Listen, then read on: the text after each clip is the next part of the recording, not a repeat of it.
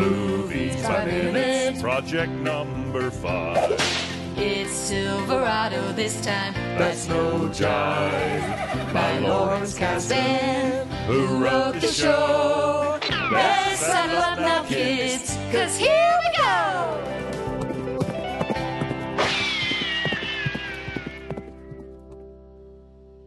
Howdy, and welcome back to another episode of the Silverado Minute Podcast. Each week, Movies by Minute hosts examine the 1985 Lawrence Kasdan-directed Western Silverado. 1 minute of screen time per episode. Hey everybody, it's me, Dean O'Carroll, playwright and author of such plays as Back to the 80s, Star Stars, The Franchise Awakens, and Choose Your Heist, which is a comedy about an art heist that is told in the style of one of those Choose Your Own Adventure books, where the audience gets to decide which direction the plot goes next. Oh, folks, what a week this has been. I've had so much fun analyzing these minutes and talking with these guests.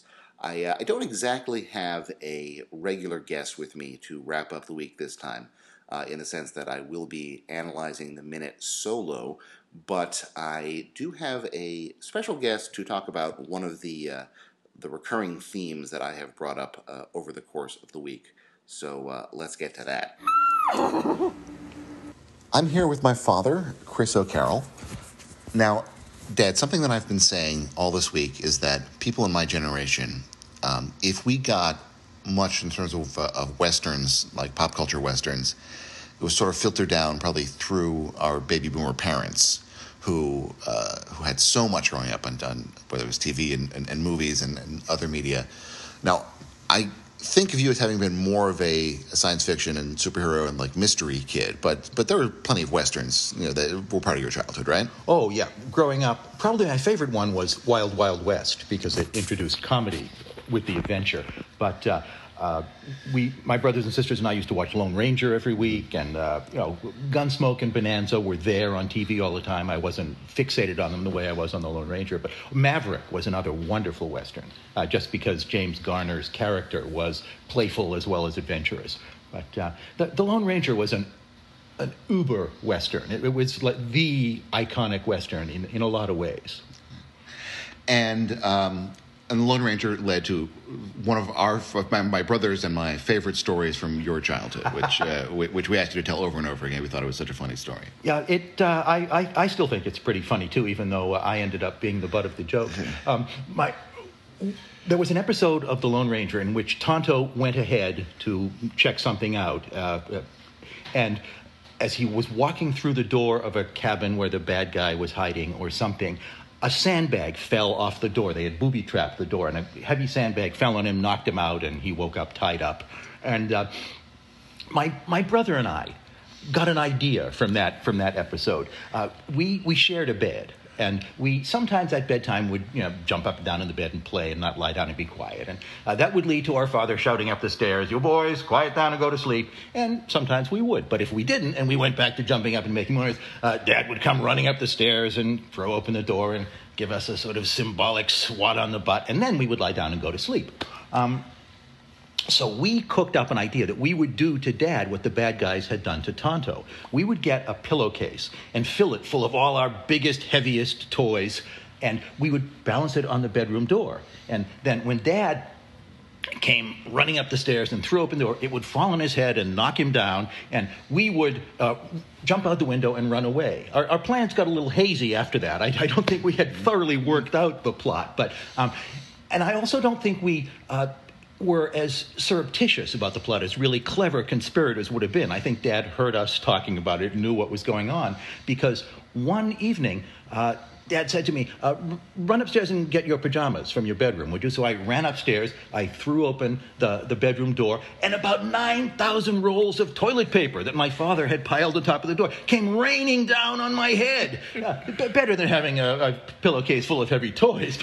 I went downstairs and looked at my father like, "You got me." And he said, "Wait here, your brother will be here soon." And he went back upstairs to re-rig the trap for for my brother. And I guess the moral of the story is, yes, TV violence does lead to violence in real life. And B, don't mess with your dad. He'll probably outwit you. Yes, yeah, yes, a lesson that we all get to pass on to the next generation in one vengeful way or the other. Well, thank you. I'm so glad I got to include this that favorite story from my youth about your youth on this week. Hey, if people wanted to buy some good poetry books, where would they look? My two books are called The Joke's on Me and Abracadabratude, because any hat can use a real word as a title. And those you can Google either of those book titles. The publisher is White Violet Press. You can Google my name, Chris O'Carroll, with 2 R's and 2 L's. And hey, if you are into comic poetry, you might. I have to admit, there is no poem in either collection about trying to booby trap my father. I haven't yet gotten around to writing a poem on that. Who knows if I will one day? Hey, yes, yeah. This, there's one for the threequel. All right, thanks very much. Yes, that story was definitely a favorite, and I do remember getting the toilet paper over the door treatment at least once in my childhood as well. There was another family story that my father would tell every Halloween as he was carving our pumpkin, which was about his grandfather working in a fort in the Old West and being on guard duty during a big harvest festival, so he was the only one who couldn't be at the party. Instead, he had to stand on the roof with just his whittling knife and some pumpkins for company. And then a gang of banditos started riding up to attack the fort, and it was too loud below for him to warn the rest of the fort, so he had to quickly invent the jack-o'-lantern by carving a demon face into a pumpkin and lighting it, and so that the attacking criminals would think that there was some sort of giant fire-faced demon guarding the fort. And so that was the story of how my great-grandfather invented Halloween, which I now tell to my own children as we are carving our pumpkins every October. But other than those stories, my brother and I were not especially into cowboys or Western stuff. Though we did have some of the stuff, maybe we had some cowboy hats, we certainly had cap guns, where you load a little strip of gunpowder pellets, so they do make a little explosion sounds. We thought those were kind of fun, but those did not turn into elaborate sort of Western or cowboy adventure stories that we were making up. My grandfather, as we established, also a Western fan. I know that when he was babysitting one of my younger cousins, my younger cousin was very into the Toy Story movies, but he loved Buzz Lightyear and did not find Woody all that interesting. So my grandfather took it upon himself to educate him about Westerns and Lone Ranger in particular. So they would play Lone Ranger and Tonto during those babysitting play dates. And I took my own kids recently to see the Buzz Lightyear spin-off movie, Lightyear, and which takes the basic premise of the character that the toy is based on, gives him his own movie. And I asked my kids if they thought that would work for the Woody character too. Could you have a Woody the Cowboy movie that was like a sort of serious animated Western about sort of the mythos of Woody and his supporting cast? And my kids did not think that would be an appealing idea. But then again, Lightyear was only okay, so who knows? But I guess my point is that as a kid, I felt some degree of obligation to be into cowboys and the Western as a genre because it just seemed like that's something you were supposed to be into if you were a boy in particular. And my kids do not have those inclinations at all. Do not feel any sense of obligation there, which is probably a good thing. But you know what? That could change any minute. If Disney puts out a really fun Big Thunder Mountain Railroad movie sometime in the next couple of years, then that could do for cowboys and Westerns what the Pirates of the Caribbean movies did for pirates. No kid was playing pirates before 2003, but all of a sudden, bam, they're popular. So who knows what the future holds in terms of Westerns for Generation Alpha. But on to minute 115 of Silverado, which begins with Cobb walking down the stairs of the sheriff's office and ends with Slick asking Cobb if he has seen Stella. Let's talk a little bit about Brian Dennehy. Brian Dennehy is an actor who I've certainly seen in a million things, and I don't know if I really came to appreciate how truly great he was until relatively recently. I definitely remember seeing him and stuff, and sort of filing him in with sort of a class of other sort of heavy-set, middle-aged character actors. And maybe the first inkling that I got that he was maybe something a little more special than sort of the run-of-the-mill of that type was on that very strange 20th season of Saturday Night Live when Janeane Garofalo was a cast member and Chris Elliott and just a few people who it wasn't really clicking or working all that well. They did one episode where John Goodman and Dan Aykroyd sort of hosted together. I think this was a little bit before their Blues Brothers sequel came out, but they were already sort of teaming up as like the new Blues Brothers. And they did one of the Bear sketches, on the Superfans sketches. And Mike Myers had already left the show by that point, so John Goodman played his part, and they explained that the character had put on a lot of weight, I think, after Mike Ditka left the Bears. So he was there, and of course George Wendt and Chris Farley were in the sketches. They always were. And they had Dan Aykroyd come in playing one of his old characters, Irving Mainway, to do a bit. And then, so it's a bunch of like really big guys in the sketch. And then at the end, for no particular reason, Brian Dennehy walks on saying, "Hi, I'm Brian Dennehy. I don't really have a role in this sketch. I just wanted to break the record for most fat guys in one sketch." So I admired him for doing that, for being so comfortable in his own skin. And now, as I am older and more of a heavyset guy myself, I perhaps admire that even more.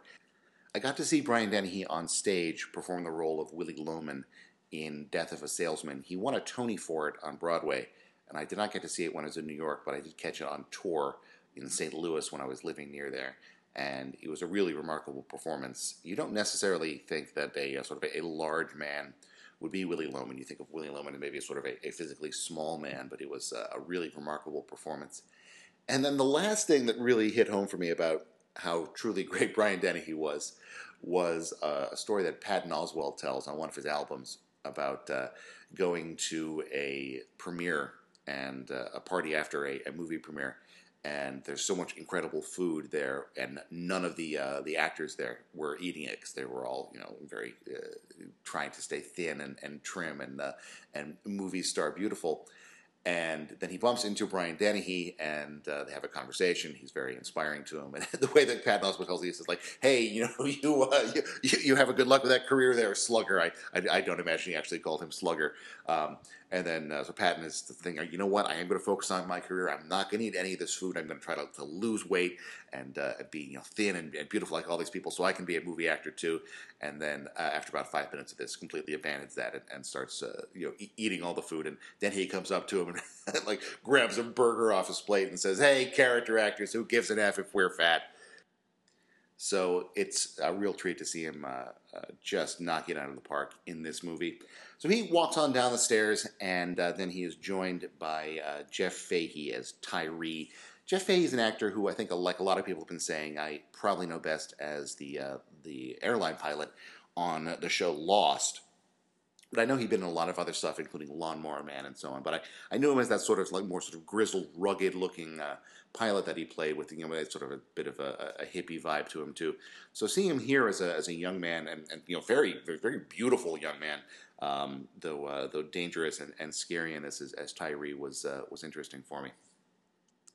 Tyree says, "I'm going to enjoy this," and Cobb says, "This used to be a peaceful town," which is an interesting, you could read a lot into that about sort of, peace versus freedom and what happens when the people who are nominally supposed to be keeping the peace are actually dangerous psychopaths. Yes, I'm sure that has absolutely no relevance to our modern day life, this silly old Western story. So Tyree goes off to go and be dangerous and psychopathic, and the shopkeeper from the previous minute who chose the worst possible time to set up his display of China comes over and says, "Hey, what's going on?" and Cobb tells him, "Hide and watch." Then he walks towards the action, I guess, very much towards the camera as well, giving us a nice view of his sheriff's badge. I don't know how common the character of the corrupt sheriff would have been in sort of a classic Western of the earlier days of Hollywood, or if this is more of a sort of post Watergate, post Don't Trust Anyone Over 30 kind of way of looking at authority figures, that the sheriff is not the white hat keeping the town safe, but rather the corrupt thug who is preventing it from being truly free. We then cut to the streets of the town, and Dusty, and I think it was required by law that every Western has a character named Dusty in it. Anyway, he is riding down the street, and then he parks his horse. That's probably not the right term, but he does wrap his horse's reins around a post, and then climbs up the side of the hotel to get up on the roof of the porch and take a position behind the sign with a rifle. Why it is easier or wiser for him to do that rather than just going into the hotel and then coming out a window, I'm not entirely certain, but I suppose it would be a bit less exciting that way. Then, riding on down the street comes Ethan McKendrick, who I've consistently this week called McKittrick. His name is in fact McKendrick and not McKittrick. And McKittrick was one of my professors in grad school and a very nice guy, and I liked him a lot. So I don't know why I keep insisting that the villain shares his name. Around about this time, the townsfolk seem to have realized that they are all of a sudden in the third act of a Western, and things are about to get dangerous and bloody, and so they go running for cover. And the minute ends with Cobb and Slick coming together, and Cobb asking any sign of Stella. I think I might have said earlier that Slick said that, but I believe it is actually Cobb, though it's a little hard to tell because it's shot from a bit of a distance. Glad that I got at least a glimpse of Jeff Goldblum in this movie, because it is so wacky and wonderful to see him in a Western. Definitely not an actor you would associate with such a thing, but I'm happy to have him here. And as we learned from Mr. Bergstrom in the classic Simpsons episode, Lisa's Substitute, there were a few Jewish cowboys, big men who spent money freely. Now, it's funny, we keep using the word cowboy in this sort of interchangeably with, we say this is a cowboy movie, we say this is a Western movie.